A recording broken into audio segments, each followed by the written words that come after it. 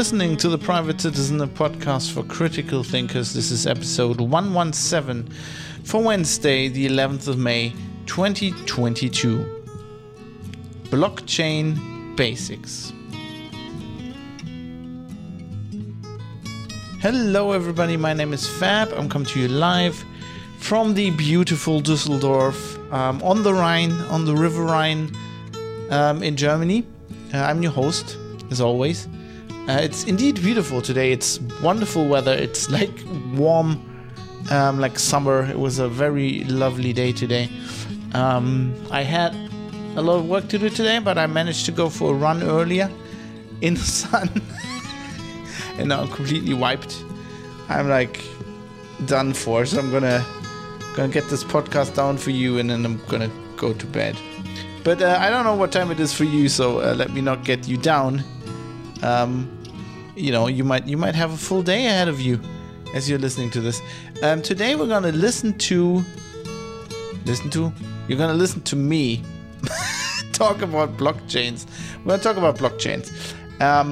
So I had several requests to talk about NFTs, and that is certainly a topic that is on vogue right now, and one I am happy to analyze. But I think to do that, pretty much we need to first talk about blockchains, because you might be listening to this and not know what a blockchain is, how it works.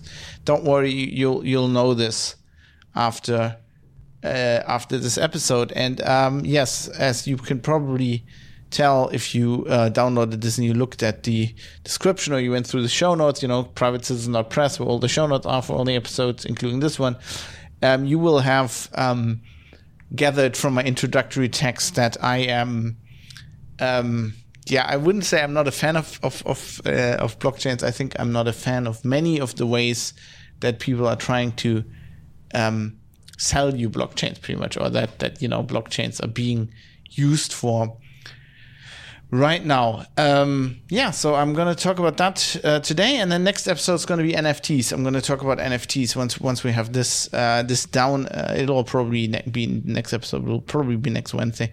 I'm incredibly busy. It's not getting any easier. It's just getting more work. But I'm trying to get an episode out for you here once a week.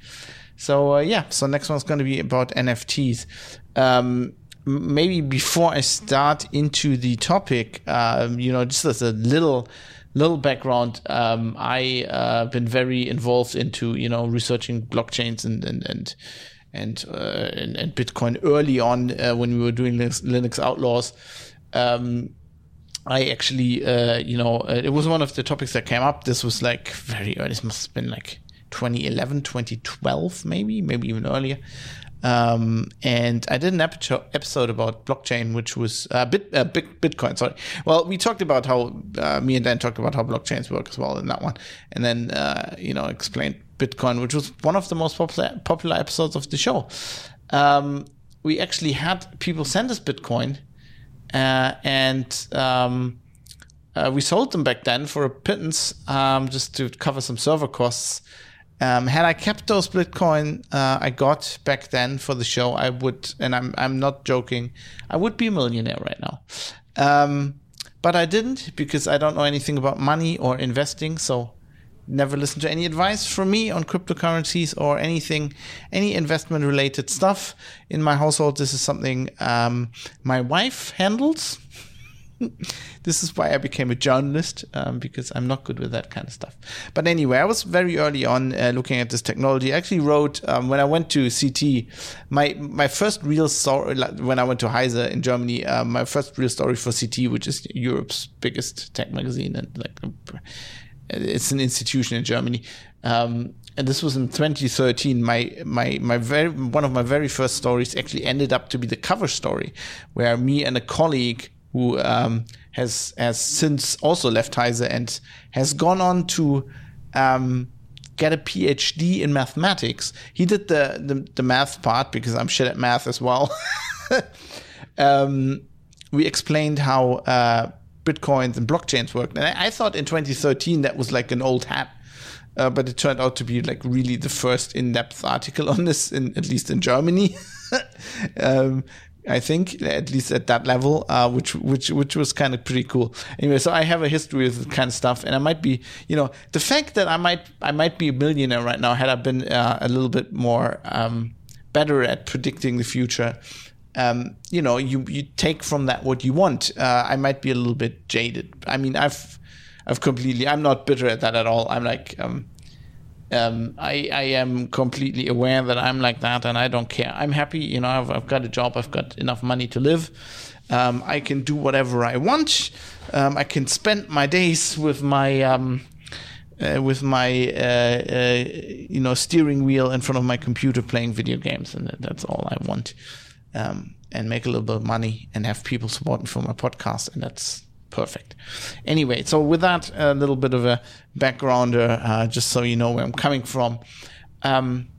Let's talk about what a blockchain actually is.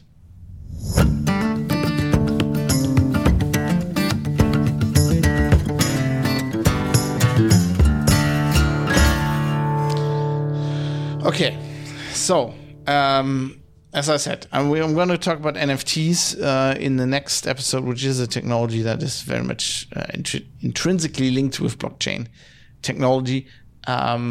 So as a basis, this episode should serve to explain to you what a blockchain is, how it came about, what it's being used for. But let's first look at, how a blockchain works, what it is. And you might approach it in a way where you say a blockchain is basically a cryptographically signed database. Just as it has a twist to it. So if you do software development or an open source enthusiast, you might know Git, which is a version control system developed by Linus Torvalds, who's the guy who invented the Linux kernel and Linux. That turned into the operating system we now know as Linux, as Richard Stallman would say, GNU/Linux. And Git is such a cryptographically designed signed database. Sometimes they call them cryptographically secured databases. Basically, how it works, a database is, you might know this if you know SQL or anything like this. A database is a collection of records. And in a normal database, you can delete individual records, and generally nobody will be any wiser, right? I mean, something like SQL or other databases do have like an ID that usually counts up, that you can kind of tell that their records have been deleted, but you can never know what was in those records, or it's just not designed in a way to make sure that then nothing gets changed or deleted. And in a system like Git, where the Git is a version control system where you track changes to code base, right? And every change gets entered into the database. So you have a code base, you at a certain point, and your Git commit will be, I did this. I changed this file in a certain way. And then somebody else or you maybe do another change based on that. And what you don't want is like one of these changes in the middle go missing. Like you want somewhat of an authenticated chain of all those commits. And if you know a little bit about cryptography, the way you do this is relatively easy. So you take a record for the database that exists, right? Let's say we're at record number 5 and we want to enter a record number 6. What we do is we take the data that represents record number 5 and we create a hash. Now, a hash is a cryptographic function. It's an algorithm that you can throw. It's generally designed so you can take a huge load of data, right? You could take Shakespeare's collected works, throw it into this hashing function, and it spits out a relatively small string. Like, let's say, I don't know, what's the normal length for this kind of thing? 64 characters, maybe. And what this does is basically if this algorithm works correctly, it guarantees you that when I throw in Shakespeare's collected works in this version that I have, I always get this same string out. if I change even one character, like if I even change a space in this whole large text I'm putting in there, the string that comes out will be completely different. This is a one-way function, so to speak, which means if I only have that string, I can never know what was originally thrown into there, generally. Well, I think it's in all the cases because it's just too little information, right? So that 64 character or 28 character string or whatever it is, however the algorithm works, is always the same for the Shakespeare's collected works. But with that, I can't. If I only have that hash, this is the resulting string is called the hash. If I only have that hash, I can never reconstruct Shakespeare's collected works.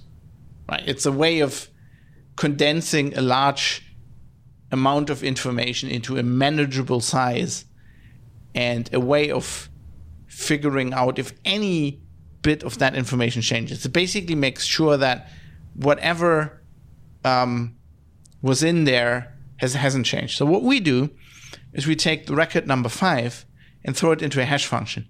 We get a hash out, like the string, and we put that in record number 6. And then we do that every time. When we put record number 7, we hash record number 6, which includes the hash for record number 5, right? Which means if somebody, this is a digital system, right?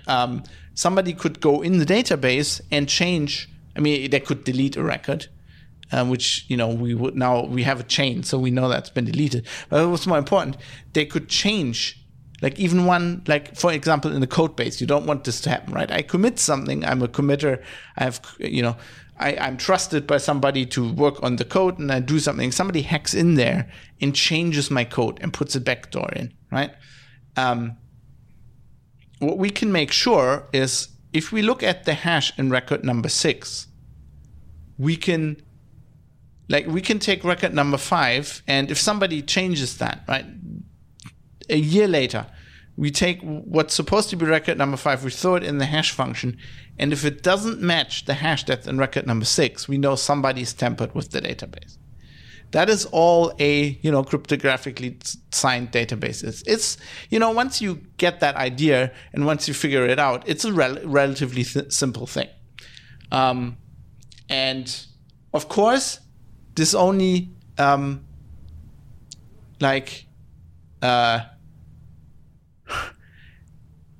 it kind of only protects like things in the middle, right? So if I get access to the actual, let's talk about Git. Let's assume we're talking about Git. If I get access to the actual complete Git database, of course I could if I want to change record number 6, right? And we're up to 28 now. I could, change number 6, redo the hash, then change number 7, redo the hash. So I'll fake everything from that point on forwards in the chain. If there's only one Git database, there's no way of preventing that. Git kind of protects against that because it's supposed to be a distributed system, right? I have a version on my computer and I have a version in GitHub or whatever. And if I'm a large company, hundreds or even thousands of people have local Git databases of this code base.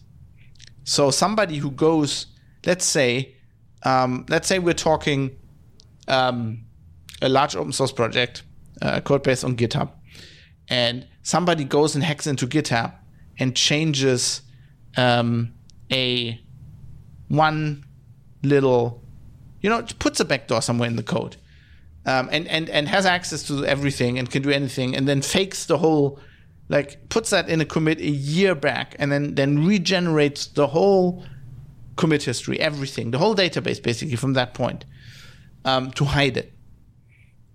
That would immediately raise alerts, because somebody who's been working on this code base for a year and has this whole, the original history of all those hashes on their desktop Git database, if they go and do a change and check it in, Git would go, well, there's a conflict. My database doesn't fit with the one in GitHub, right? And then the guy goes to his colleague, and then we figure out, okay, everybody's local database is the same, just somebody changed something in GitHub. So that's how Git gets around this. But generally, there is, with these databases, there is a central authority, right? You can protect certain things in this database. You can protect the integrity against like changes and stuff like that, as I explained. But generally, you assume that there's a canonical database, or that somebody has access to the database, and it's controlling access. That somebody is trusted, and that source has a trusted version of this encrypted database, and then everybody is cryptographically secured, and then everybody can just compare. And as long as you have a trusted source, the trusted source might be, let's say, if it's open source, but it might actually be the one in GitHub, or it might be the consensus, right? It might be we have 500 developers all over the world. GitHub gets hacked. Now we have 499 databases that agree and one that doesn't agree. But there's always like a central authority. And basically a blockchain is the same thing. A blockchain is the same thing as this kind of database, except it solves one more problem. What if we have a problem where we cannot trust the central authority? How do we solve this? How do we have a cryptographically secured database? That can be distributed, but that's not new. Git databases, for example, are distributed. All kinds of cloud technology. You have local databases that sync up with other databases, peer-to-peer. I mean, this is not new. But what happens if we cannot trust the central authority? And that's basically where the blockchain was invented. I mean, the blockchain, I think, was proposed by, wasn't it at Berkeley? It's always Berkeley guys. I think a Berkeley guy in the 80s, maybe even the 70s. Actually, if you go to the show notes, privatecitizen.press, there's a link, of course, to all the stuff, and there's a Wikipedia article on blockchains. And apparently, yes, David Chaum, a cryptographer, proposed a blockchain-like protocol in his 1982 dissertation. Computer systems established, maintained, and trusted by mutually suspicious groups, which, it's kind of solving the same problem.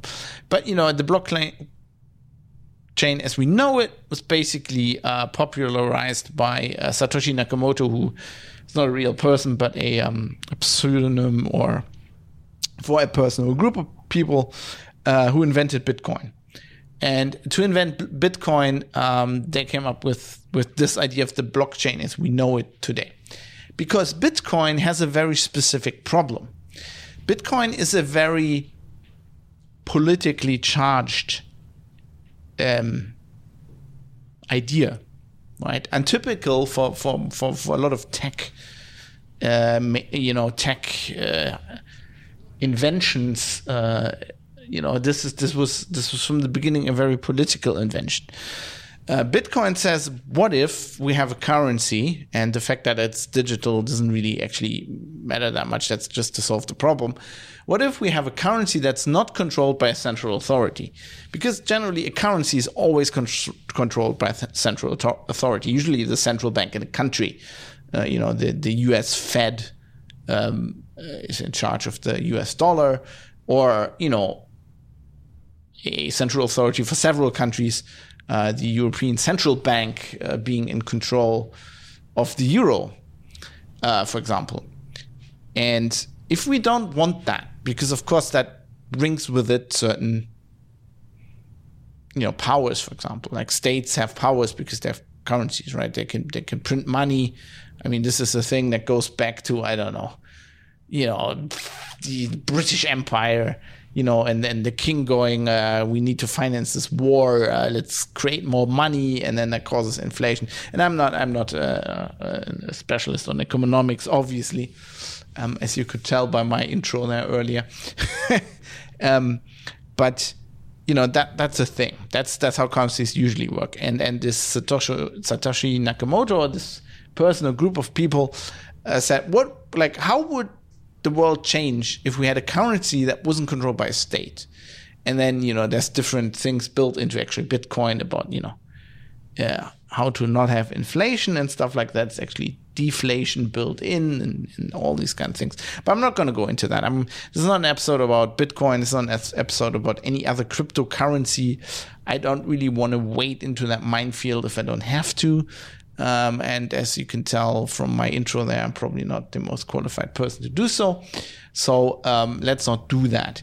But it's important to understand that Bitcoin was a very political thing. So the idea was kind of like almost Marxist-Leninist, maybe a little bit. Let's have a currency that's controlled by nobody, right? Maybe even anarchist, or controlled by the people in general. It's more by the people, right? This currency is controlled by everybody who owns it. How do we do that, right? And the idea is, yes, we could. So Bitcoin is not really a currency. It's always called a currency, but it's like generally it's an accounting system. That's more apt, right? It's a ledger. It's like a big book, and it has entries. It goes like, this person owns that many Bitcoins, and then that person goes, okay, I'm gonna send half of my Bitcoins to that person. And I'm saying persons, these really aren't persons, these are like addresses you can send it to.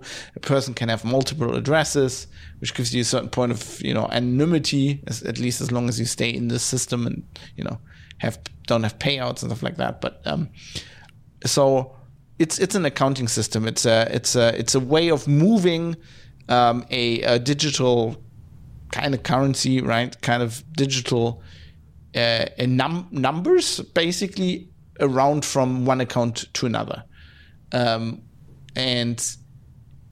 the idea was, hey, why don't we have like a cryptographically signed database that records all this, which is basically what a blockchain is. It's a chain of blocks. Blocks being the objects in the database entries that we talked about. And the chain being, it does the same thing. It takes the previous block, the previous entry in the database, and hashes it and puts that information into the next block, which means, you can't manipulate blocks in the middle because you would immediately detect this. Now, it doesn't have a central authority, so it just has this. It just creates this. Somebody creates this database and then mirrors it. Like everybody who participates in the system has their own database, which is why, if you want to really be sure, you don't have to in day-to-day use of Bitcoin, but like the people who are invested in the system, who are keeping the system running, they need to download the complete blockchain before they can start, right? Because you need to check everything back to the initial, like the Genesis block or whatever it's called, where Satoshi said, okay, this is like I'm God of the system, I'm creating the first Bitcoin, and then I'm buying a pizza with it or whatever he did. So you can do that, you can distribute that, but you have the problem that like who's in charge, right? If with Git, you have like people who are allowed to commit, and those can change the database, and you have canonical places where this database is stored, and same with other cryptographically signed databases. There's an assumption of somebody owning the thing, and somebody having rights and giving rights to other people, not everybody being allowed to change stuff. With the blockchain, anybody can change anything. So how do we make sure, like, it's nice to have a cryptographically authenticated chain of data that I have, but what prevents anybody else from just copying it and changing stuff, right? So if it's a ledger of money, basically, and it says like this address, which belongs to Fab, has like 5 Bitcoin, and then somebody just goes, no, actually, Fab only has 3 Bitcoins, and those 2 Bitcoins belong to me. Like, what prevents somebody from doing that? And that's basically where the idea, the invention of a blockchain comes in. I'm gonna just do this very high level, right? I've linked a good Wikipedia article in the show notes on Private Citizen Press if you want to go into details. And if you speak German, you can even look up my CT article from. I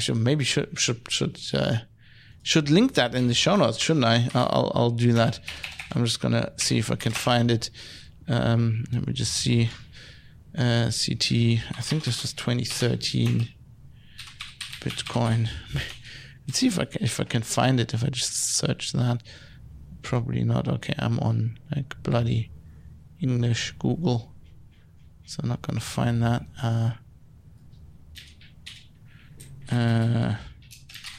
I put some German words in there. Sorry, this is like a live. I don't know what the article was called back in the day, but if I put my name in it, I must be able to find it. Oh, it was CT 2013, page 146. Währung im Kollektiv. I'm gonna link that. So if you wanna, that explains it very in depth. It's old, but it's nothing really. I mean, the numbers in there were like playing around with like 1 Bitcoin. That's like the examples. That's a bit crazy these days. Like, but so basically high level. How does this work? What you're doing is in a normal cryptographically secure database, you're taking the previous record, you're hashing it, and then you're putting the hash into the next record. Now, a hash is basically, I put Shakespeare's collected works in, and I get like that is a pseudo random string that I get out. Like it looks like random noise. And normally that's okay. Like if you do git commits, you will see like the commit hash is just like A1659FDC, whatever. It's like basically a random string. That's how, hashing algorithms have to work to be secure. If you could guess what comes out based on what you put in, you could break that algorithm, right? You could do shenanigans. You could mess around with it. And Bitcoin works in a way where basically to create the next block, you need a hash of the previous block, but that hash has to have certain criteria, right? It has to have certain, like I think it's zeros at the end, and the harder you want this exercise to be, the more zeros you put in. So basically, you say to be a valid hash for this kind of database, this needs to fulfill a certain requirement. Let's say like 5 zeros at the end. Now, because you can't predict the outcome of the hashing algorithm, right? You put the actual raw data of the block in, right? And then a hash comes out, and you're like, okay, that has no zeros at the end. How do I change that? You can put random data in. It's called padding, right? You usually do that when you hash things. You always pad to a certain length. So you change like 1 bit in this data that you're putting in, and you get a completely different hash, right? Now you have to do this because you can't predict what the hash is going to look like. You have to do this again and again and again and again till you get a hash that fulfills that requirement to have certain zeros at the end, right? And that's called a proof of work, because you with a computer, you have to do a lot of work, and that's what's called Bitcoin mining. It's basically running these hashes, right? Which is why first you do that on CPU, then people did it on GPUs, then people did it on like ASICs or whatever, on basically on custom chips to do this kind of thing. That is mining, right? Creating these blocks. So basically, if I do a Bitcoin transaction, I download the entire database, look at the latest block, the latest record in this database, and go, okay, now I'm going to introduce a new record that says, okay, this Bitcoin address sends money to this address, for example, which would be a transaction. And right? I'm going to append that as the next block. And then I have to do the work in hashing, right? And the first person who basically gets a hash that has like whatever the criteria is, kind of wins and says, okay, this is now the new blockchain. This is the canonical blockchain.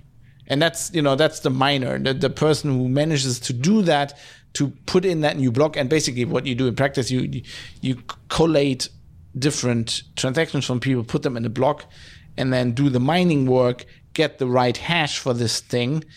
And bammy whammy, this is the new blockchain, and you get money, you get a reward, either transaction fees or like a mining prize fee, basically, for having created this block. This is how you generate bitcoins. This how you get rich. And then there's pool mining. Let's not get into that. So this is because you have to do a lot of work to generate this block. It's assumed that there's only one person who manages this around the world at the same time, and then this peer-to-peer network redistributes this database, and then so the longest database is always the canonical one, right? So two people could actually at the same time come up with a valid block, and then then you have like a split record, right? You have two parallel universes, two blockchains that could actually be the canonical blockchain. But then the next guy who mines picks one of those and attaches the next block, and one of those chains is going to be longer than the other one, and the longer one, I mean, these get all distributed through the network, and the longer one's always the canonical one. So every system, once it gets, like every system that downloads the blockchain to do mining or to do transactions or whatever, once it gets presented with two possible blockchains and one is longer, it always takes that one and discards the other one. So in the end, you always have one canonical blockchain. This is a very ingenious system that enables you to have a cryptographically signed database that is, as far as we know, is cryptographically bulletproof, is distributed, and it generates itself. It's like the system, it's like a huge algorithm, and everybody who participates in this, engages with this system, is part of this collective almost of computing power that generates this blockchain, and there's nobody in charge. Now, there is this 51% problem you might have heard of, which is anybody who controls 51% of the mining power of the planet can theoretically, because this is just a brute force thing. Like creating that is a brute force problem. It's because it's basically random. It's pseudo-random technically, but let's say it's random. The person that can throw the most computing power at this problem will always control the blockchain. So if somebody manages to collect 51% of the computing power, they will theoretically control the blockchain. That is a problem. There are solutions to this problem. Let's not get into that too deep. Generally, if the system works, we have this ledger, this distributed record of transactions, and blockchains can be used for all kinds of other things. We'll get into that, but it's generally always a record. It's a database. It's a distributed database, and it's controlled by nobody, which is great and ingenious. And that's what a blockchain is, and that's how it was invented. It was invented for Bitcoin, because Bitcoin, as a political project to create a currency that is not controlled by a state, a company, there were, back in the day, there were companies basically having their own currency, company script. Sometimes you come across this in science fiction again. You have, this was like, Wild West, the American West, like railroad company, and they had their own currency and shit like that. The company store and all this kind of stuff. But you have this political project to create a currency that works like this, and you have this ingenious system which solves this problem, right? With this proof of work, this brute forcing of these algorithms, which creates a monumental waste of computing power, because you have like literally server farms in China that do nothing else than try to brute force this hashing algorithm, which, you know, I mean, you get bitcoins for it, but it's just a waste of computing power, a colossal waste. It's a waste of energy. It's like, I don't know where we're at yet, but like, it's pretty much accepted that the Bitcoin blockchain uses as much power as like a small country. And by small country, we're talking like Romania, maybe we're up to Poland by now. Like, this kind of energy is being expended in doing this, which is something you can say we want to ban this, which is of course bullshit, because, you know, it's a thing that, you know, it's a distributed system. Nobody has control over it.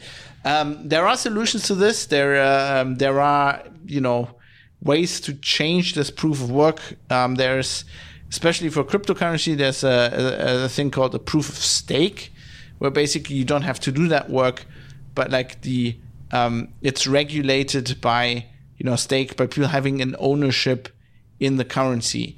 And this works on the assumption that somebody who has a stake in the currency, who owns a lot of the currency, has an inherent interest in the currency being stable, right? So they are somebody who's not going to mess with the currency. And I'm not going to go into how that works.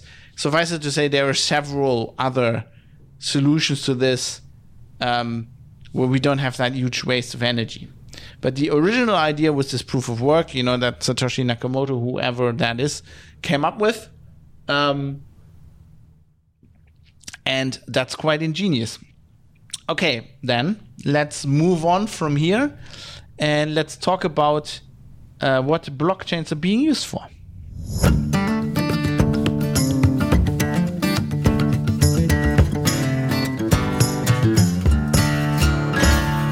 So of course, first we got Bitcoin, right? That's what it's. What like, if you read Satoshi Nakamoto's paper, it doesn't say, hey, blockchain is a great idea. We should use this in all kind of startup systems. We should have social networks based on this. Banks should use this. Countries should. It doesn't say any of that. It says we want a currency that's not controlled by any one state or large actor, and that's a way to do it. Hey, let's do that.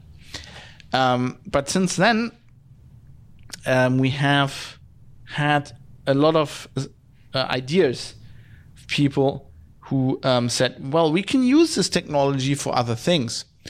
And I personally, you know, I just to give you a little bit of a personal note here.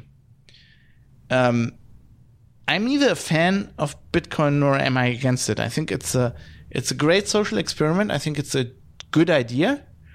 You know, as a historian, currency always been based on being controlled by a state or somebody like that. You know, a large entity. I think it's a valid idea to try and change that. It has issues. This might be even another episode at some point where we talk about Bitcoin and the issues with Bitcoin. But generally, I'm neither like, this is going to save the planet, this is great, this is going to save all of us, it's going to save capitalism or change it or whatever. I'm neither on that camp nor am I on the camp like, this is a stupid idea, let's forbid it, it's dangerous. It's just there, and I think it's interesting. I also think blockchains are an interesting technology, an ingenious technology. It's actually one of the, you know, people throw the word invention around a lot, especially in Silicon Valley. I think a lot of things people think are inventions are not actually inventions. This is a genuine invention. I mean, it's based on something else. It's based on, you know, cryptographically signed databases, but it is an invention. It's a great idea. How can we do that without it being controlled by a central authority? That is, that is cool. But,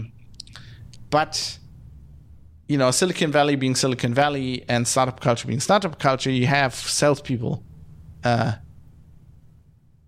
involved, right?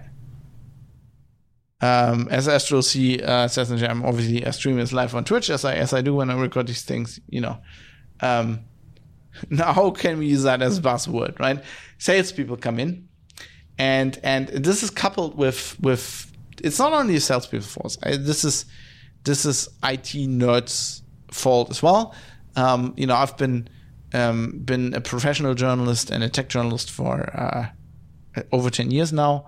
I've written and I've looked at and talked about tech for much longer. I mean, I've been, ever since I had a computer, got my first computer in '89. I've been very interested in this, and I've been following all this kind of thing. And things and inventions, and I've noticed this tendency with fellow nerds. Maybe because I'm a nerd, I'm a geek, but I'm not a typical nerd. I didn't study anything with involving information technology. I'm shit at math. I studied humanities. I'm generally more interested in I think it's Vox who calls it the intersection between people and technology, or society and technology. That is what I'm interested in. I'm much more interested in that than in the math behind a certain technology. I mean, I'm comfortable looking that up and researching it and trying to understand it, and often understanding it sometimes with some help. But that's not what I find interesting. I find interesting what it does to people and how people use it. So I'm a bit of a different kind of nerd, right? Also, I wear bow ties, and I feel like I have more style than some of the more typical nerds and people that run around Silicon Valley and do software development, stuff like that. So I'm just different than those people. And I've noticed this tendency in these people, and a lot of, I don't want to generalize, but this is a definite tendency that many of my friends actually also exhibit, people I would consider friends, especially friends on the internet, who are these kind of techie people. Techie people tend to see technical solutions as solutions for all kinds of problems. When the SARS-CoV-2 pandemic hit, people were like, "Oh, we can use apps to track this," and this was a huge topic for me on the show, where I said, I don't, had that episode with Tante Jürgen Goether, who's also a techie guy, but we were both basically going, this whole flatten the curve thing and using technology. Maybe technology is not the way to solve this problem. It's a very human problem. It's a societal problem. It's a biological problem. You can't solve this with Bluetooth tracking, probably. And I think we were right. I think history proved me right on that. On that note, but I noticed this tendency a lot. Like, in all kinds of situations, the Ukraine war right now, everywhere. Techie people, they see a problem in society and they're like, we can solve this with software and algorithm and blockchain. Like these days, it's often blockchain that gets thrown around. And it's like, I'm not even sure the problem you're trying to solve is solvable by technology. Sometimes, especially societal problems are often not solvable by technology. And there's often this idea in Silicon Valley, and especially Silicon Valley press, who's all gung-ho for this kind of thing. Yeah, we can change the world with this kind of thing. And it turns out, often you can't change the world like that. You change the world by changing people, right? You can't go... electric cars are another example. Here's a technology that's going to save the planet. No, it's not. If the problem you're trying to solve, which I'm not convinced of entirely exists as you think it does, you won't solve this with technology. You solve it so if people use too many resources, which is the problem you're trying to solve, you don't solve this by making cars use different resources or less resources, right? You solve it by changing people. The people that use too many resources are the problem. If the electric car you're building to save CO2 or whatever, is assembled by shipping materials around the whole planet, expending CO2, then, maybe in a net calculation, you're not even. But we're getting too deep into the actual example here. That's actually not what I want to do. I just generally, there is a tendency with techie people to think that technology is a kind of savior, and just improving technology or inventing new things will solve these problems. And blockchains are a prime example for this. Blockchains are being used for all kinds of things where techie people went, we can improve the world by using a blockchain here. Where basically, you don't need a blockchain there, is one point. And also, it doesn't help because you're trying to do something that actually you could do better by just, changing society or changing people. I had one of a watershed moment. I mean, I had this way before, but a very good thing that I always talk about, like a good example of this, is something that happened to me. I think this was in 2019. I was in Prague covering an AI conference, and they were also. That was a blockchain conference. I think it was specifically a blockchain. Oh no, this wasn't in Prague. In Prague, I think this was earlier than 2019. Prague was the AI conference. No, I was actually right. This was in Hamburg. I was at a blockchain conference. I think I was actually hosting a stage there. But anyway, I had some time off from what I was doing, and I listened to one of the keynotes of the conference, which was the CTO of Estonia, I think, which is still something. It's weird that countries have CTOs, but right. The guy in charge for technology for Estonia, which is one of the Baltic states, very small country, but very digitally ahead of other countries, right? And he was going on. Well, his blockchain, his keynote at this blockchain conference was, we solved tax evasion and tax crime with the blockchain. And it turns out, what Estonia did, at least according to him, I don't know how well that actually worked. I didn't actually research that because, I was just sitting there shaking my head throughout this whole talk. But he was basically, what they did is they made a blockchain that any company that does a financial transaction, I think it was over 1,000 euros, basically puts that into a blockchain, right? This immediately struck me as a misuse of the blockchain technology, A, and B, very dumb and not scalable. Let's start with B. Estonia is a very small country. He was like, because at the end of his keynote, he was like, so Germany should do this, right? And then I think while I was sitting there, while he was still talking, I looked up quickly what the GDP of Estonia was, and it turned out it's smaller than the GDP of we were in Hamburg at the time, of Hamburg Harbor, which is a huge harbor, which imports a lot of shit when you're in Europe.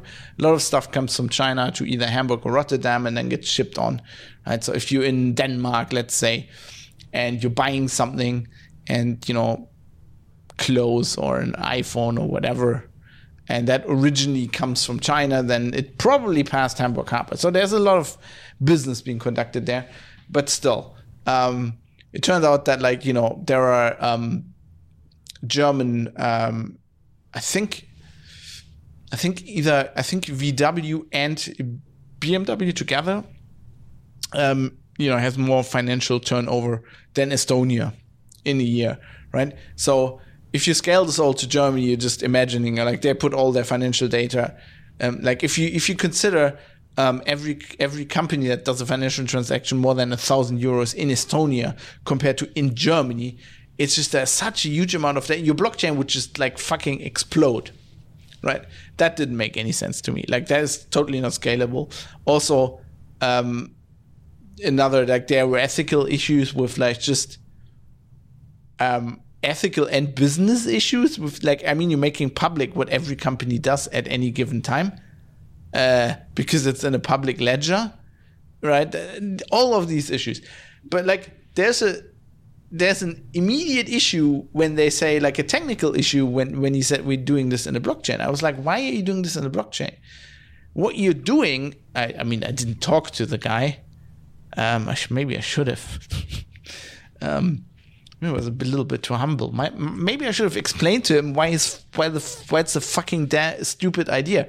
Why are you doing this in a blockchain? I mean, this is information that companies in Estonia, I don't even know if they have that blockchain still. This was a few years ago. But like, let's assume they have. That a company, if you're in Estonia and this is all wrong, please let me know. Private citizen or press contact details in the show notes. I'd be fascinated to hear what's going on. But like, I mean, I'm going by what the guy did. I mean, he was the CTO of the country, so I'm assuming he was, at least for the time, kind of correct. So you have a government agency that has, I mean, this is tax day. In Germany, that this is like an office, right? This is like the what's the IRS in the US, right? So you have a government authority that all the companies submit this data to, that then puts that in the blockchain. Why? Why do we need a decentralized database? They could just have a database. I mean, it's tax information. You have to trust the government anyway, right? You're paying taxes. It's not like you have any recourse there. And then we're like, okay, this completely destroyed tax fraud. I mean, what destroyed tax fraud was putting all financial transactions of every company into a public database, or like not even into a public database. I don't think that doesn't even matter for the tax fraud. Giving the government, and this is another potential economic and, legal and whatever issue, giving the government information on every transaction that any company does in your country. Of course, that's going to eliminate tax fraud, right? Because like you found a company and you don't have any data, then they're like, what are you doing? And then like, as soon as you do anything with another company and they submit their information and you don't, the government can go like, where's your information? I mean, in Estonia, which has a tiny GDP, in Germany, like you could send all this information to the government. There's not enough big data and AI and whatever to actually make heads or tails of it, because it would just be so. I mean, I would be in there, like my little fucking Fab Industries, which isn't actually really a company. It's just me being on my own, a freelancer. Like I do transactions at over €1,000, right? I'd have to every month. I'd have to tell them, okay, I just sold these stories to. Like, I mean, it's ludicrous, but it's a very good example for a stupid idea for a blockchain. Other ideas are banks going, yeah, we have a blockchain. Like, why do you have a blockchain? Like, why does Deutsche Bank have a blockchain technology? Like, the idea is it's a bank and they are in control of the money. So the reason why blockchain was invented was specifically not for this. You do not need a blockchain for this. You need an authenticated database. And you're in charge anyway. Same as like private blockchains. Private blockchains are idiotic. Just have a database. Have a distributed, cryptographic designed database. I mean, you're using this for a company or an organization or even a country. Somebody's in charge, right? Somebody per definition has control. And so I put something in the show notes. So the basic guideline to remember here is, if something doesn't strictly need to be under decentral control of the public, and not even decentral, like of the public, right? You can have decentralized systems that, actually I misspelled this in the show notes. I'm just gonna have to fix that. Not decentralized. Sorry for that. Bumping the microphone. Anyway, fixing the show notes. Private system, not press. I'm very proud of my show notes. If something doesn't strictly need to be under decentralized control of the public, using blockchain technology is dumb and probably more costly, and we're talking money, time, effort, energy, or all of the above, or some of the above, than using other technologies. It doesn't make any sense.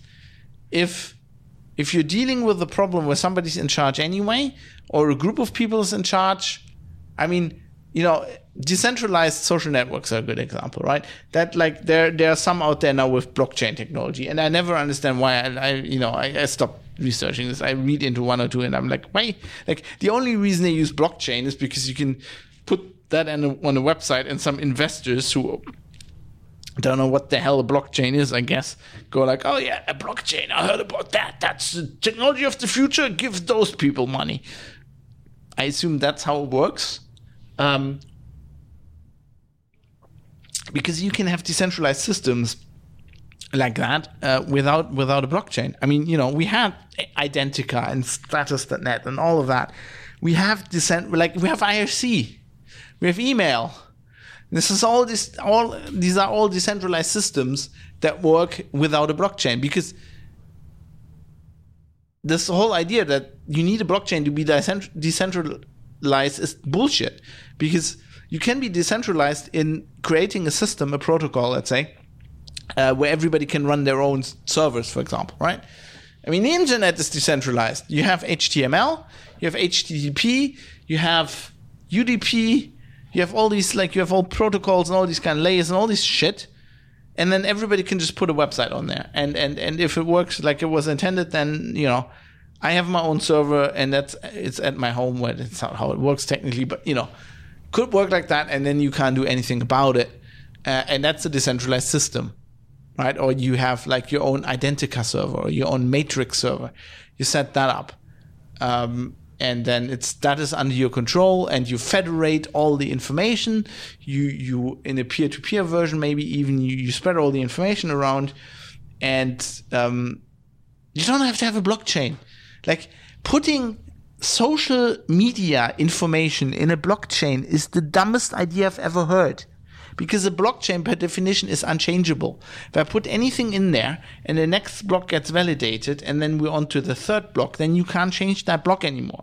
So if I do a post on the decentralized Bitcoin blockchain Twitter or whatever it is, the anti-Musk fucking open source nerd social network, then I can never get rid of it anymore, right? I can never change. I mean, on Twitter I can change it, but there are significant issues with this. There are legal issues with it. I mean, the Bitcoin blockchain chain actually has these legal issues. For example, in Germany, right, we have laws against certain things, like the swastika flag, or the greeting Sieg Heil, right, which is banned under the Grundgesetz, unless you're explaining something like I do right now, or you're in a historic context or in a educational context, then that's banned. So and I think somebody did this, if you write that into the blockchain, then literally the Bitcoin blockchain is banned in Germany. The only reason why that isn't the case is that it's new technology and nobody fucking cares or knows how to work with it. And IndieGamiacs in Twitch chat saying, this is my favorite episode so far. Wow, that is high praise. Thank you. Okay, 117 episodes. I mean, everybody thought the Bitcoin episode was their favorite Linux Outlaws episode. Maybe I should have done this way earlier. Let's what you think about NFTs in the next one. Let's put a blockchain in a blockchain to make sure the blockchain is safe. Yeah, exactly. I mean, I've literally had PR companies sending me pitches like that. You're joking? This exists. And, sometimes I'm in a mood where I write back to people like this and I go sorry, you don't seem to realize, I don't think you know what you're saying because it's nonsense. They're like, no, this makes total sense. I'm like, okay, explain it to me then. And then they just have some boilerplate. I'm like, oh, for fuck's sake. This makes no sense. It's just technobabble. It's technobabble for salespeople. It's ridiculous. But anyway, you can have legal issues like that, right? You can have your fucking blockchain banned because somebody put something in there that you can't delete anymore because that's how the system works. I mean, somebody put, they had to actually whitelist. Somebody put a virus, like a really old virus, prank into the Bitcoin blockchain, and then that got detected by antivirus software. So they had to, there's all these kind of issues. So there are just. A blockchain was a very specific solution for the problem that Bitcoin had. That's not to say that it's not good technology and that it could be used for other things, but its use case is pretty limited, right? It's not good for banks doing anything, for countries doing anything, for companies doing things, having a database. It's not good for like having a social network, and it's not good for NFTs. But NFT is a completely different topic. We're going to do that next episode, and I'm going to need a little bit more red wine. Today we're drinking a lovely Spätburgunder from 2018 from the Pfalz, the Palatinate in Germany. Weingut Hof. Grüße gehen raus, as we say in Germany. Greetings. Yeah, they're not sponsoring the show, by the way. My family's been buying their wine for ages. Yeah, so this is one of my pet peeves because it drives me up the wall. I mean, every week I get like a press release of somebody, let's use the blockchain for this. This is not a good use for the blockchain. I don't think you know what the blockchain actually does. Like, these days, I'm probably not exaggerating when somebody says, let's use the blockchain for this, or we're using the blockchain for this, in 99% of cases, you could just use a database. Right? Have a cryptographically signed distributed database. But, you could just use a database. You don't need a blockchain. I mean, there are, other cryptocurrencies, things that do smart contracts, and then where you really want to do that, kind of like Bitcoin in a decentralized way, where no state has control over it, and that's actually one argument for the way NFTs work that I'm going to get into next week. That makes sense, but that's it basically, right? And then all of those. Almost all of those use cases have the same problem that Bitcoin has. Like, Bitcoin was the idea of Bitcoin is extremely disruptive. It's a very anarchic thing. It's like, let's take this thing that states have had for literally millennia. That's like one of the main pillars of how a state holds on to power, right? I mean, starting it was a bit different in classical times, but starting with the Middle Ages, like a king in a country had control and power because they controlled the mint and they could make money and they had the army. And the mint was more important because until Napoleon, you didn't even have standing armies. Right? You had to raise your levies and stuff. If you play Crusader Kings, you know what's going on. But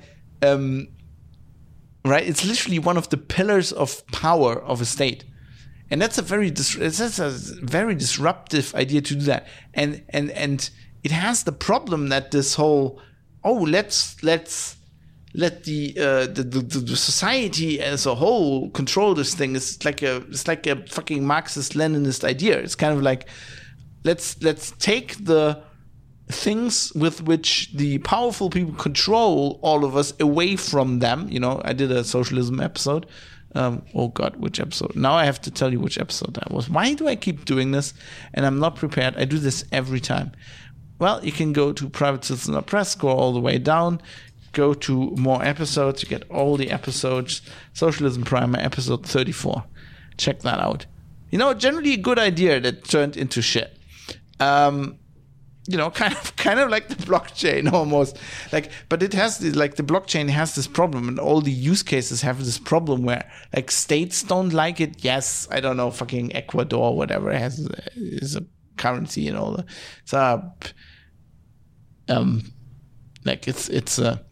It's an official currency, and all the Bitcoin fanboys or the blockchain fanboys are like, and thus the future has begun and the march for no.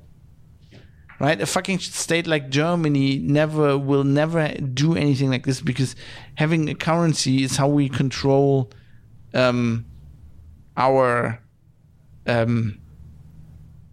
is how a state exercises power and how a state defines itself. Just look at the European Union and the I know the euro itself has nothing to do with the European Union, really, but de facto, look at the European Union before the euro and how it exercised power and how much power it could exercise. And look at when Germany mainly went, and we want to make Europe a thing that exists, that actually has political power, that has real, also geopolitical power, and created the euro, right? And look at how much collaboration between countries, especially economically, but like in peacetime, that's where everything flows from, basically. And since there's no war within the European Union, or has never been, that's how everything is. That's how power is exercised, right? And just look at that, and just imagine that's taken away again. Like creating the euro and getting rid of all these individual currencies was a huge shift of power within the European Union. Just imagine the United States not having a federal currency, right? Just imagine California and Texas having different currencies if you're in the US, or Wales in England. How much less power in the US, the federal government, in the UK, the crown had if they didn't have their own currency. This is something that's usually not discussed and that normal people don't think about, but like people on the street. But it's a huge point. And so every application of a blockchain, by definition, if it's used correctly, right? If it's used in a situation where you couldn't just use a federated, cryptographically secure database, if it's actually a use case for a blockchain, it has the stigma, because with this use case comes like nobody has control of it. Like this Wild West, even though it is not really that, but that's what politicians it's an uncontrollable thing, right? No country that isn't fucking, was it Ecuador? Like no country that actually has a functioning economy that it wants to keep control of wants to lose control over its currency. And it's the main reason why some countries in Europe didn't go with the euro, for that specific reason. So, right, it has this stigma, right? And there's like a huge application for another application other than Bitcoin for blockchains in the financial sector, which is like smart contracts and banking independent of banks, right? Which is another thing. This is something that the banks will not have happen, right? At the very most, they will like embrace and extend it, like Microsoft back in the day, that kind of approach, because it's like banks not having like control of banking, like that makes banks useless, right? And if you're a bank, you don't want that. That's like if anybody could build their own car, right? If it was that easy, and if you could just go to the hardware store and pick up parts and build your car, it makes car manufacturers obsolete, right? This is why the PC is such a singular technology, because anybody can build their PC, and this is why building PCs has never been a really lucrative business. I mean, okay, there is Dell and Lenovo and stuff like that, but like compared to Apple, who went, we're gonna have our own system where we're in control, look how much more money they are making.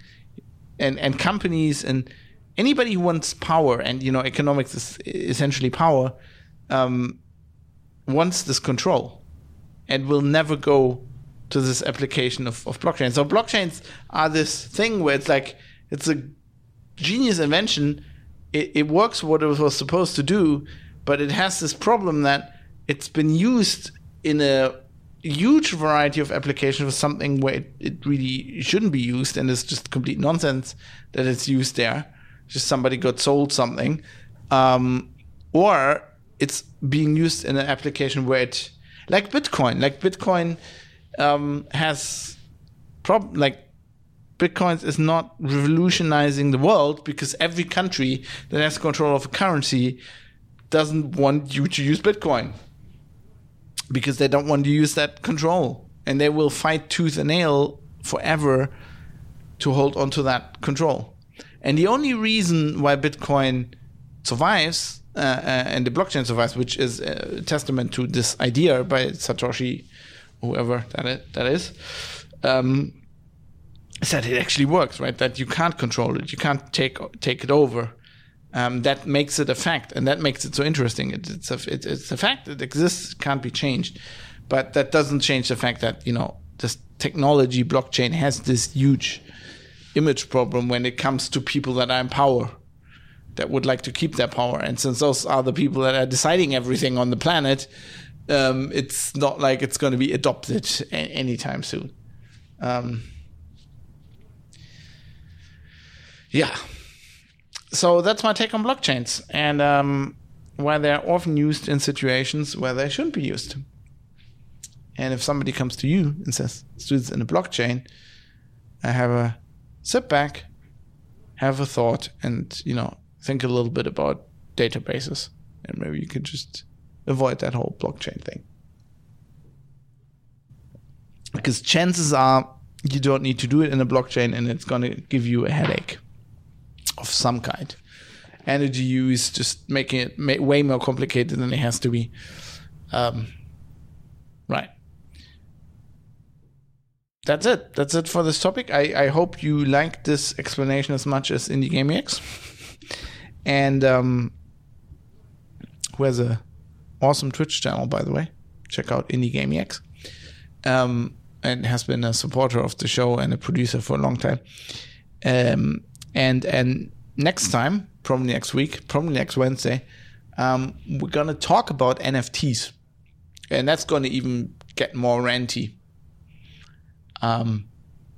Because there we have just to have a little bit of a teaser, there we have a point and a case where actually, I think generally the use of the blockchain technology is actually valid in that case, but the whole the premise is wrong, and that has nothing to do with blockchain. I just did this blockchain episode first so you understand what a blockchain is, because I think you need to do that, because at the beginning I'm going to explain what NFTs are, and I don't think you can understand that if you don't know what a blockchain is.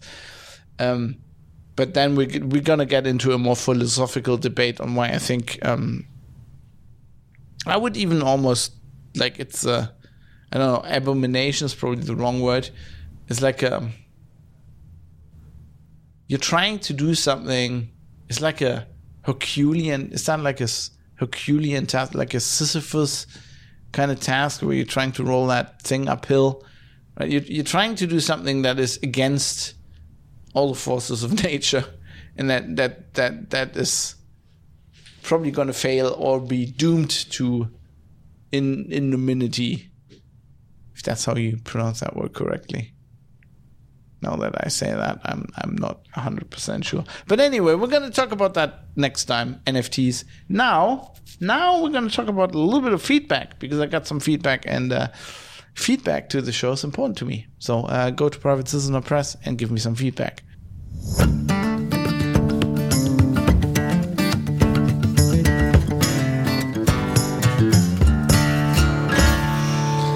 And we did have some feedback on the forum, forum.fab.industries. That's a general forum for all the stuff I do, but it has a private citizen section there, and we have some nice discussion there with the producers. Some very interesting things. Today I learned something about Sidney Crosby that I didn't know. And I know a lot of things about Sidney Crosby. Go Pens, by the way. But we had Petit Michel writing in response to episode 115, which was about the war in Ukraine, and it's maybe some of the similarities to the Winter War in Finland in World War II. And Petit Michel says, I read a little bit into the Wikipedia article on the Winter War. It's all horrifying. All war is. Amen to that. But something about this line I found especially alarming for some reason. Quote, most Soviet soldiers had proper winter clothes, but this was not the case with every unit. In the Battle of... Oh, it's Finnish. Suomussalmi?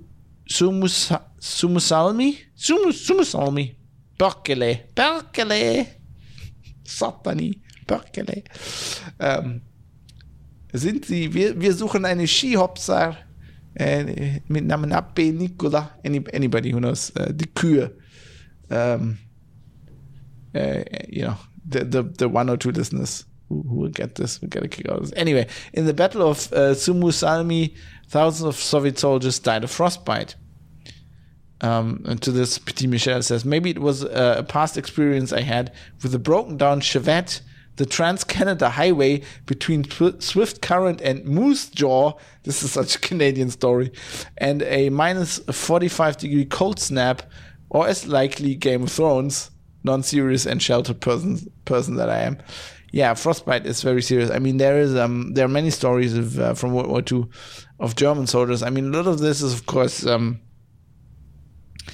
there's no sympathy with these soldiers because, of course, they were Nazis and they were on one side of the war and whatever.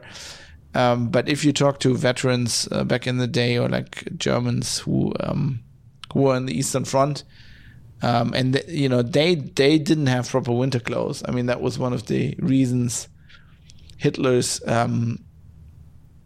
ill-fated attempt, Operation Barbarossa. Oh no, Operation Barbarossa was the year after.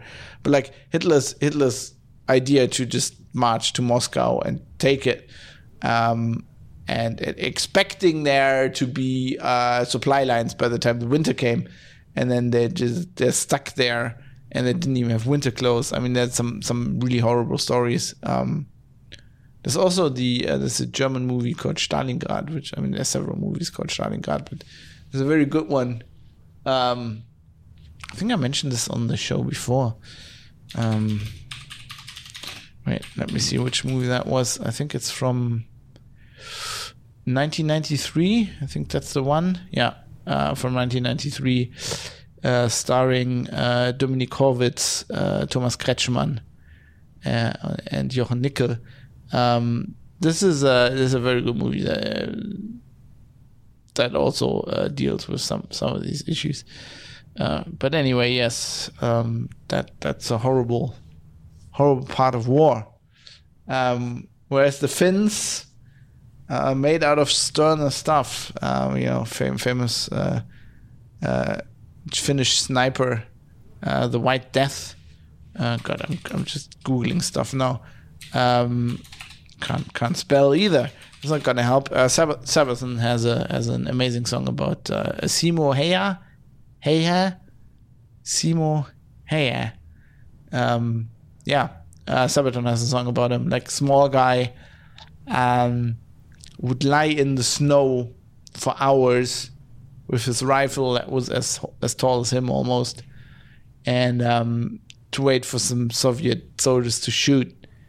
And he was shot through the jaw and survived. I mean, he was 96. He died in 2002.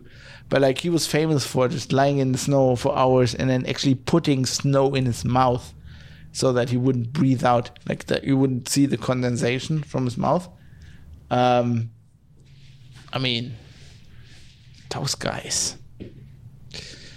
I'm gonna if everything goes according to plan, I'm gonna visit Finland for the first time this year. Although in the summer, I'm kind of afraid to go there in the winter. I'm somebody who doesn't really like the cold, but that's going to be interesting. Anyway, Petit Michel continues.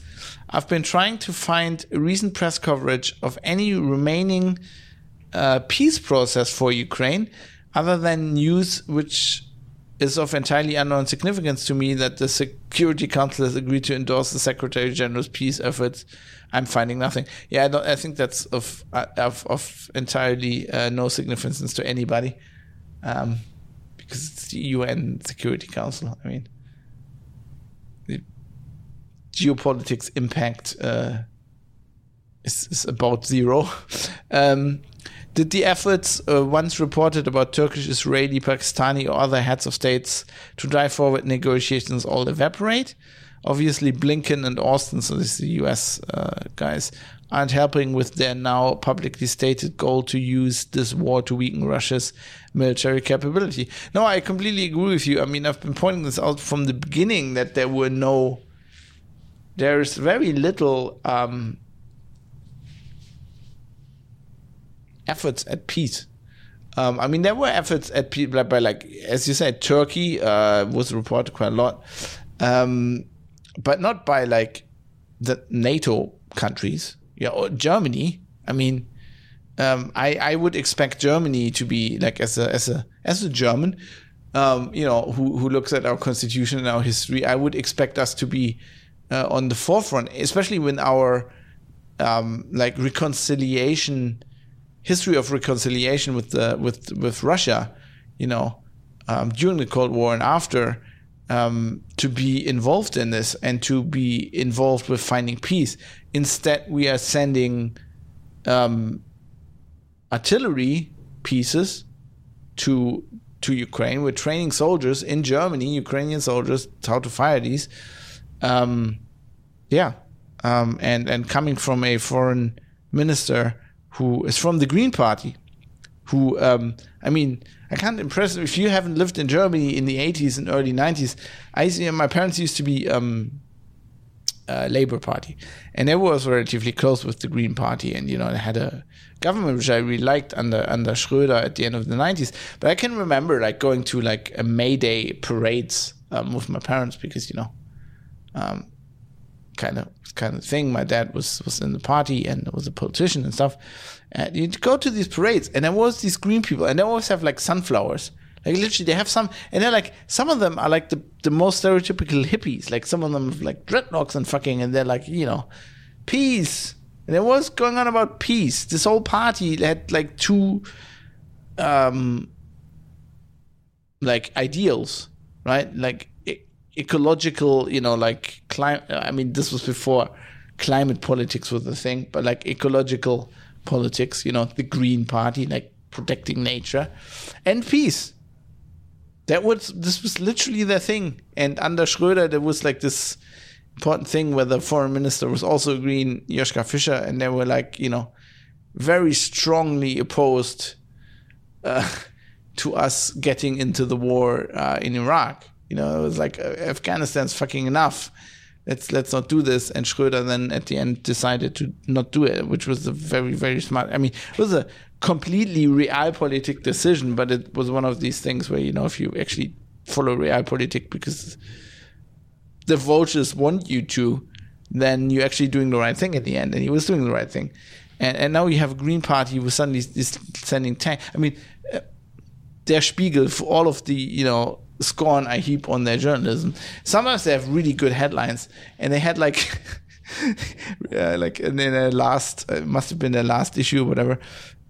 So the party's called Die Grünen, which is German for the Greens, and they had like a Photoshop montage of like the foreign minister in her like Strandtürk plate carrier, and then one of the other party guys with like a anti-aircraft thing over his shoulder. That was actually photoshopped, I think. Baerbaum is actually sporting the Strandtürk when she's down there. But like, I had like these three green politicians, and the headline was just Die Olivgrün. So the olive greens, basically the camouflage, because that's also green.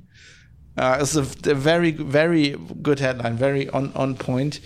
And it's one of these things where like the Greens were always a party where like in the late 80s, early 90s, there was like, we're different, we have ideals, kind of like the Labour Party in Germany was back in the 1900s.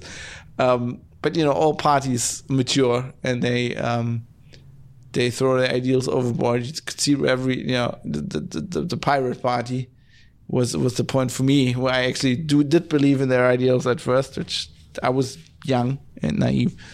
I don't do that anymore. I don't believe politicians when they say they have ideals. But yeah, it's not a US thing. It's Germany's the same thing. It's all propaganda. It's all pro-war propaganda, which is under the guise of like the Ukrainians fighting the good fight. which, might be true, but it's still pro-war, right? And I'm somebody, I wouldn't say I'm a pacifist. I'm certainly not anymore, but I'm against war generally. I think sometimes, war can be justified, as in like World War II to some extent. But generally, I would like to have less war, and what everybody seems to be working at right now is more war. Especially those people who claim to be until the 24th of February 2022 very loudly claim to be pacifist. Like, it's not only politicians. I mean, I have friends, just people I know, people I follow on Twitter, who, like, when I was in a shooting club and I was posting pictures of me shooting things, and they were like, "Oh, why are you pro-gun? With guns are evil. I'm a pacifist." I'm like, being a pacifist has nothing to do with owning gun. Like, pacifist is about being against war. Me having a gun has nothing to do with war. But okay, you could be against guns, I guess. But, like, those are the same people who are literally applauding us sending fucking artillery pieces to Ukraine. And they're like, that's not enough, we need to send them tanks as well. Like, you can't make that shit up. Anyway, let's finish up this feedback segment. Petit Michel also commented. So I was on episode 116. I was kind of using the left as shorthand. And I said it's shorthand and it's an incredible oversimplification. And it's not really good that I do that, but I kind of have to do that. And he commented on that. He had a much longer comment, which is well worth reading. I put a link in the show notes, privatecitizen.press/episode/117. But I want to pick out one sentence that he posted, which is just, this is almost an aphorism. Like, you could print that in a book of aphorisms. Petit Michel says, however, the great thing about the left is they can never fucking agree on anything. Which is so true. And it goes through, like, the, like, moderate left that I would say, like, my parents were when I was, like, a kid and stuff like that, Labour Party in Germany, Social Democrats, stuff like that. And it goes all the way to the beginning of Marxism, Leninism, when fucking Lenin and the guys and Trotsky and fucking Stalin are sitting, like, and then they're creating the Soviet state. And all the Soviets and all the bureaucracy, and they couldn't fucking, they had meetings. This, like, I read a Stalin biography a while ago, and like the first issue, which is about, like, the second part of the first issue, which deals with, like, when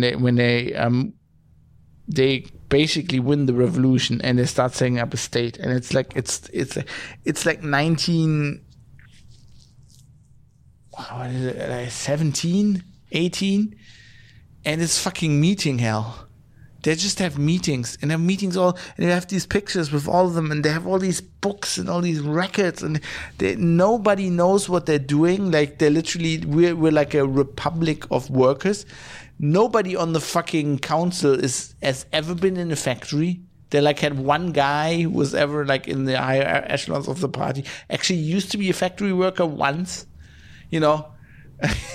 Stalin was in a monastery. Lenin was a journalist. Trotsky was a journalist. All of them, like, fucking failed journalists. The worst people. Never trust journalists to run a state. Say that as a journalist. Never. Don't get that idea.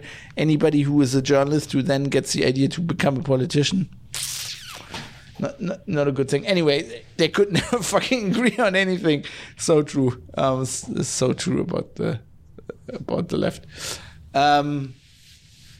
Whereas, the right is always military, and I mean, it's a stereotype as well, but it's somewhat true, right?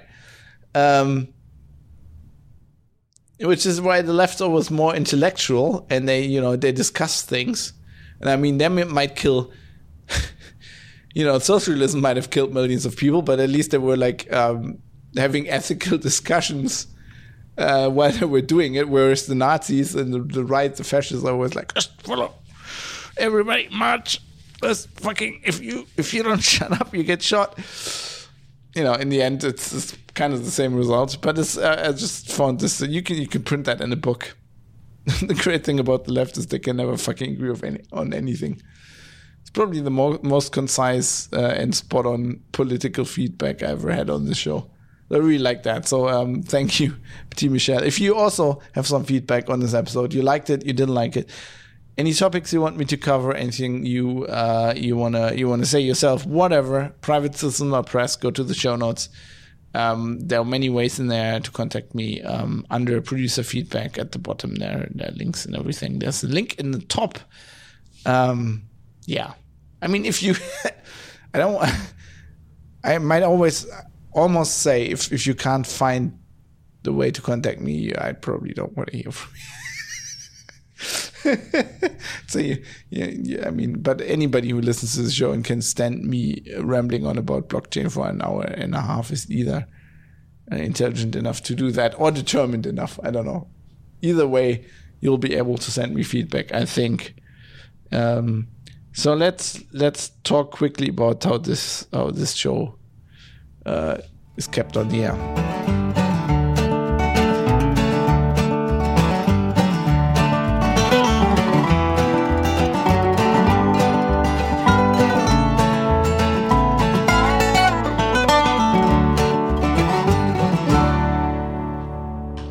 On the air by you, because God knows nobody's gonna buy advertising. Like, it's gonna advertise on something like this. You get advertising if you go, yeah, blockchains are the greatest. Invest in this cryptocurrency. Use this VPN now. They use blockchain technology. Yeah, but something like this, nobody's gonna put ads on here, which is kind of good. Let's be happy about that. But on the flip side, basically the show only happens if people who listen to it like it enough to step up and contribute, with feedback, with ideas, and also monetarily. That's the value for value model. That's also explained in the show notes. You can join my Patreon, become a patron, link in the show notes, or you can use PayPal, producers at fab.industries, because I like Elon Musk so much, as we recently learned. And that's about it. I'm not going to go into that. I talk about this every episode. But I would like to thank everybody who supported this very episode that you're listening to, which some people already said they liked. So thanks to Georges, Steve Hose, Butterbeans, Rodane the Insane, Michael Small, Jonathan M. Hede, Michael Mullen Jensen, 1i11G, Dave, Jaroslav Lichtblau, Jackie Plage, Philip Klostermann, IKN, Sandman616, Bennett Piata, Vlad, Mode7, Rizal, Kai Sears, Joe Poser, Avis, Dirk Didi, Fadi Mansour, who's also in chat earlier, I think I saw on Twitch, David Potter, Mika, Cam, Mr. Amish, Dave Amrish, Ricky M, Barry Williams, Jonathan, RJ Tracy, Rick Bragg, Captain Egghead, Astral C, Robert Forster, Superuser D, No Reply, and Crunkle. And also thanks, speaking of Twitch, my voice giving out, thanks to my Twitch subscribers, because I stream this live on Twitch, so they kind of support this as well. So thanks to Mike the Dane, JonathanMH.com, Galtaran, El Terrestrium, Redeemer F, Bacon the Pork, Mode 7 is unavailable. And Jonathan 4747, possibly a Star Trek fan. Nice tidbit, 47, most used number in Star Trek. Well, at least from TNG onwards, it's everywhere. It's like kind of an in-joke, which is why I like the number 47. And also thanks to Bytemark at bytemark.co.uk, the UK cloud hosting company that are providing the hosting for all these audio files for the podcast, and I couldn't do a show without them, so thanks to Bytemark. I've had too much wine, I can't talk anymore. Time to get out of here. See you probably next week for an episode on non-fungible tokens, NFTs. Until then, I'm going to play us out with a song, but also have to mention the theme tune, because I like to give credit where credit's due. And that song I licensed from Raul, as Dr. Disrespect would say, Kabizali. Acoustic Roots, it's called. I love it. It's very mellow. It's become synonymous with this show. I hope you like it too.